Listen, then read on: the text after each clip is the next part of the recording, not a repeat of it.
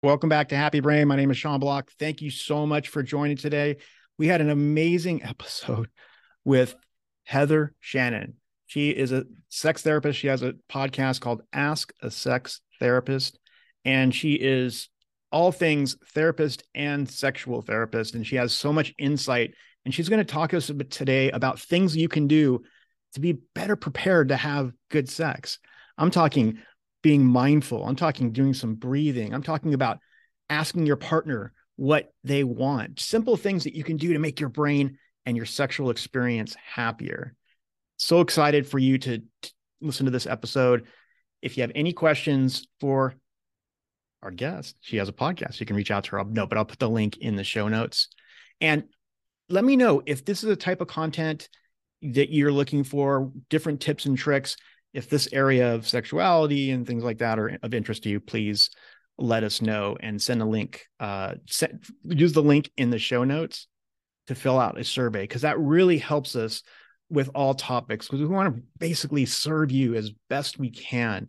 And it would make a big difference if you could just spend a minute filling out a survey. And if you have something really positive to say, feel free to use our link to put a review on Apple Podcasts or whatever podcast you're listening to. All right, enjoy the episode. Cheers. I have a sex therapist and expert, and I've called her Holly, and I'm so embarrassed. We started this interview 15 minutes late. Well, no, I was 6 minutes. I was six. Yeah, it was not very five. In school, we used to have this rule, like if the teacher didn't show up, I think it was like 10 minutes that you could go, you could leave, right? I don't know if that was an official rule or was that a kid thing? Yeah. Was that probably a kid thing? Yeah. Right. So yeah. I'm so lucky that Heather Shannon was patient with me this morning as we kind of get started. And I am so excited. I've been listening to some of your episodes and kind of getting ready, prepping for the show. And we just talked about like, what is the relationship between mental health and sex? And obviously it's a huge topic. Yeah. But could we just start by talking about like just our basic attitude? What are the attitudes of sex that are maybe healthy, to start with that? I like that. Nice to start with the positive. I think I'm so used to going the other way with, what we're trying to undo. But yeah, I think that an attitude of just like respect for yourself and the other person, an attitude of curiosity, I think is super helpful. Like sometimes people go into sex and think like they kind of know everything or like talk a good game, and instead I think realizing like, I maybe don't know this person, or even if it's like your spouse of 20 years or something, it could be like, you still don't know how this particular sexual interaction is going to go. Maybe the moods are different. Maybe your bodies are different. Maybe your hormones are different, so just like bringing some curiosity, I think can be super helpful.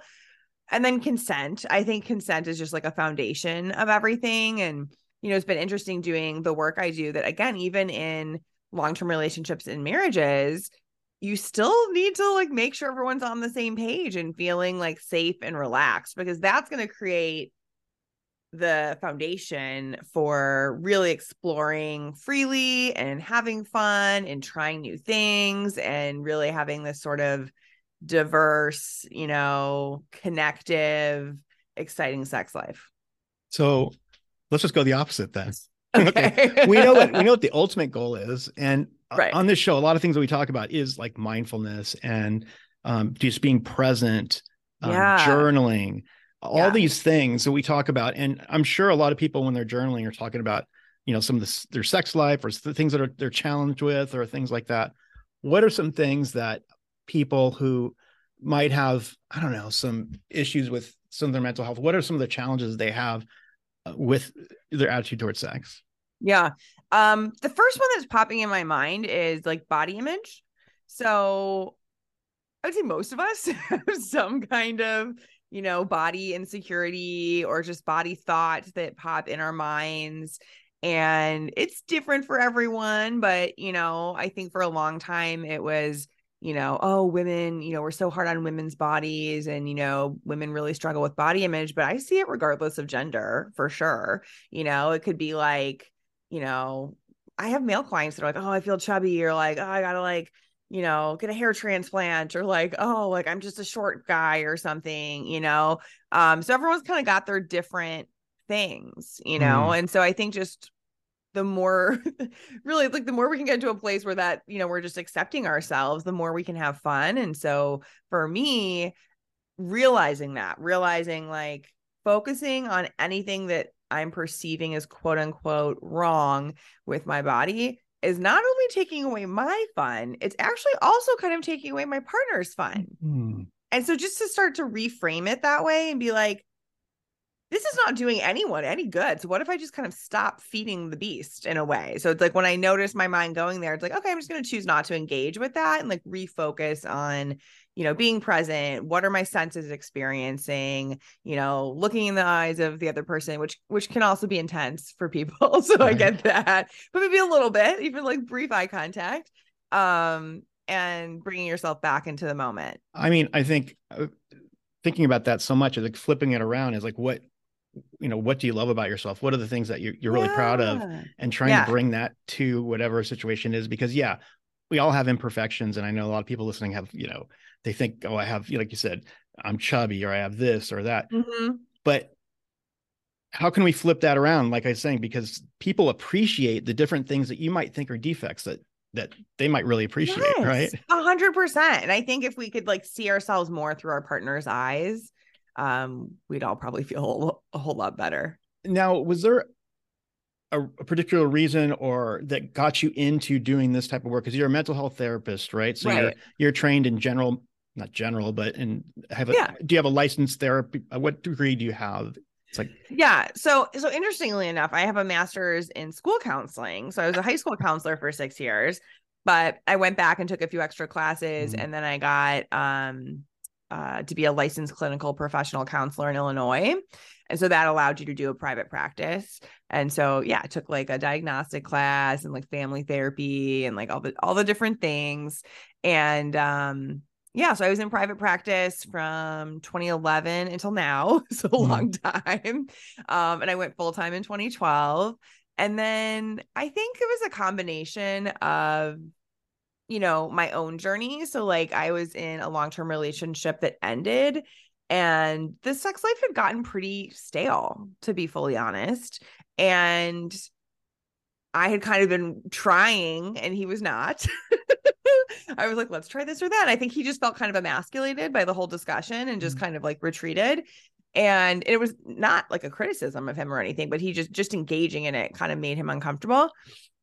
And then afterwards I was like, I am free now to do whatever I want and like explore whatever I want. And like, maybe that's good, because if I had just stayed with him forever, I wouldn't have had that opportunity. So part of it was that. And then part of it was, my clients in general. So even, before becoming a certified sex therapist, all therapists, somewhat deal with sex. Some clients are going to bring it up, So I had a couple clients where one interesting thing was with both of them, there was an overlap between substance abuse and sexuality. So really seeing that connection was interesting, because it helped me like drive home like how important being comfortable with our sexuality is and our sexual identity. Hearing in your practice, like you had people who had like healthy expressions of things that they wanted in sexuality, and they're coupling it with the negative and all that stuff. It sounds like you kind of wanted to pull that out and say, hey, let's focus on that without all the other stuff. Right. Yeah. Like it would be nice. I'm like, what if you were just okay with your sexual desires? Right. Like what if that's the baseline, but there's a lot of work to do with that when you've been given messages that like, this is weird, or that's not okay, or your family's going to like disown you, or, So we talk about, coming out in different, like sexual identity in all the different areas, and coming out maybe with different sexual needs and desires, regardless of what kind of your identity is. Yeah. It sounds like that. Is that a part of what you were trying to kind of explore as you started moving into your own practice and helping people kind of fulfill these type of things? Yeah, I think it took, some of those experiences, some of my own experiences, to realize the need, and also that I was just kind of naturally good at like being the safe space for that. I'm like, nothing really phases me. Like, you're not going to shock me. I think I make people feel surprisingly comfortable even when they kind of come in a little nervous. And then I realized, so here's the catch a little bit. It was like, it would be a lot of work to become a certified sex therapist. You're like, okay, so I have to like enroll in a program. It's like at University of Michigan. I got to like drive up there. I gotta get like 18 months of supervision. This takes a lot of time. This takes a lot of money. And so I think realizing that there's the demand for it, is what really kind of pushed me over the edge to be like, okay, I could spend like $50 for my continuing ed, or I could invest like many thousands and do this certification. And so I was like, okay, like there is the need for it. This will be good. I'm going to stop taking insurance because I'm going to be more of like a niche, person now. So it all kind of worked out. Yeah, and it's fun.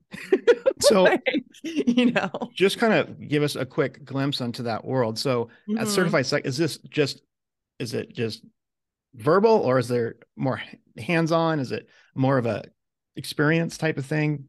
Yeah, so so I practice as a coach. Most certified sex therapists would practice as a therapist, but you're still bound by all the ethical guidelines, when you're practicing as a therapist. So you can think of it like talk therapy, just that's focused on sex. There are other professions like maybe a somatic or sexological body worker, where it might be like some hands-on components as well. I also have a client where I work with a surrogate partner. So they are part of the therapeutic relationship. So the three of us actually then work together. So I'm kind of working on, the mental and psychological parts. The surrogate partner is working on like actual physical touch and like intimate relationship, but it's a slow progression. It's not just like, okay, I'm hiring this person, I'm going to have sex with them tomorrow. No, it's like exploring consent, the wheel of consent, and like practicing different touch exercises of like what feels safe in your body and like what feels arousing. And, it depends on what the goals are. But as I learned about the surrogate partner process, I was like, everyone should get to have this experience. I was like, what if everyone got to have like such a safe container that was truly educational, where you kind of couldn't be judged, you couldn't be rejected, and someone was just like holding this space for you to get to know your body and how you want to show up as a sexual person. I think it's awesome. So kind of tying that in to your work, and we talked a little bit earlier about like mindfulness and being more present and aware in your sexual experience. Yeah. How can that really contribute to, I guess, more accepting of yourself, but being more present in the whole experience with you or your partner?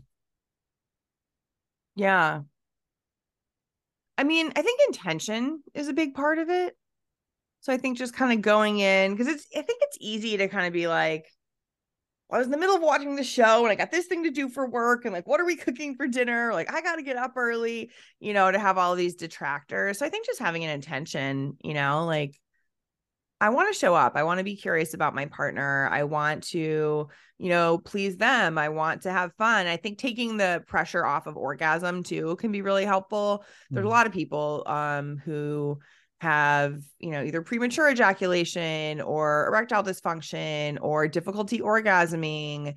And the more we can just focus on pleasure and connection, because really, if you just wanted to get off, you could masturbate, right? So I kind of feel like if you're going to be with another person, it's really because you want to connect. So I think keeping that in mind, I think having that intention, and when things come up that detract from that, like a meditation, just kind of bring it back.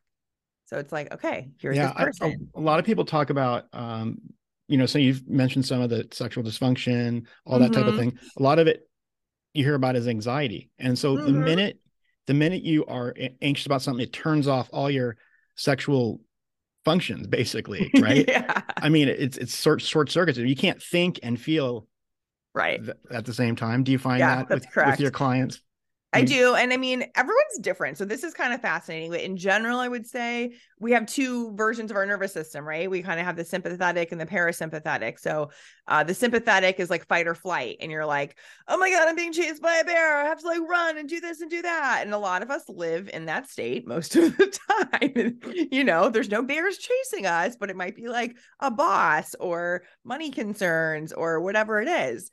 And so then shifting into parasympathetic, that's where we have like rest and digest and sex. So I think relaxing first can be so helpful. So if you're kind of in like go mode, or just like everyone wants a piece of me and I'm like touched out and, sex is just like a chore and I don't have time for it, to first spend some time relaxing, do a breathing exercise, meditate together. You could do like a tantric breathing thing where you just like hold eye contact and like one inhales as the other exhales, and then the other one exhales and you inhale, and it's like kind of this beautiful cyclical breathing that can not only connect you but take you out of fight or flight too. No, but it was surprised when you said rest, digest, sex. Yeah, it's just part of a basic human condition, or right, you know what I mean? Not instinct. Instinct, right? It's just part of who we are. It's just that's what you do. As a species. I don't think most of us think of it that way. Probably not, because you're also not going to die without sex. It's not like, food and shelter and that kind of thing. But I do think it makes sense. If you're being chased by a bear, your body doesn't think that sex is that important. Of course.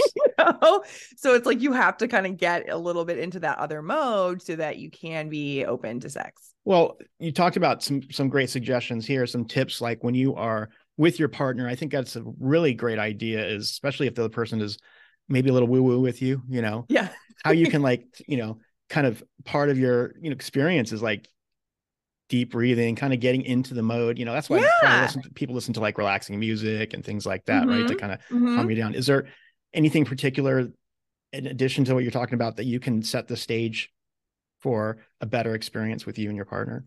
Yeah. I mean, I think massage is another one that can kind of, be relaxing. I also think, so those are more on the kind of physical side, like breathing and massage. I also think on the, just more verbal communication side, saying like, how do you want to feel? So someone might be like, I want to be really submissive and just like have you do everything, and someone might be like, ooh, let's do a role play. I want to feel, naughty, or I want to feel playful, or, how do you want to feel? So I think having that intention can really help clue you in to where's my partner at mentally. Because sometimes if we don't take the time to realize like where their head is at, we might just be like on the wrong page. I mean, just so verbal communication, you're like with somebody and kind of just sharing what you need instead of going through and kind of guessing what the other person wants. And even when you do a lot of guessing in sex. It seems like a waste of time, right? I mean, it's not a waste of time, but you could be missing some great opportunities. Yes, I think that's accurate. You could be missing some great opportunities. So sometimes I think people are hesitant to ask about sex because they're embarrassed and they feel like they should know everything. But really, I think like the master lovers are going to be the ones who just ask, As simple as that.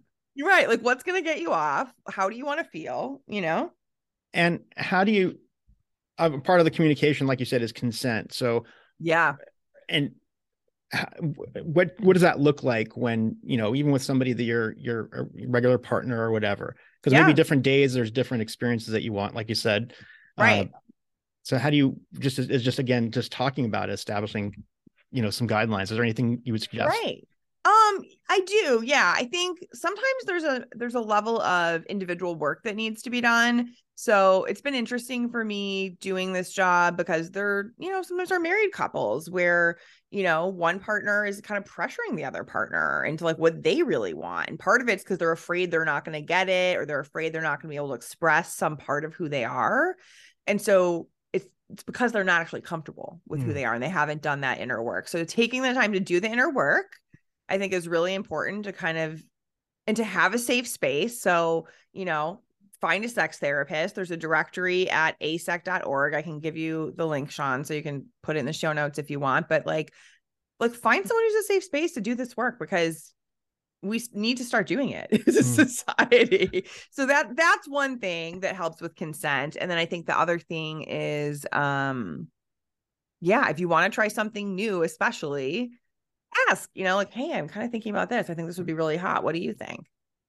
And I know this year, I think it was this year, maybe last year, you started your own podcast. I did. Ask a Sex Therapist. I think it's amazing. I've binged a bunch of episodes.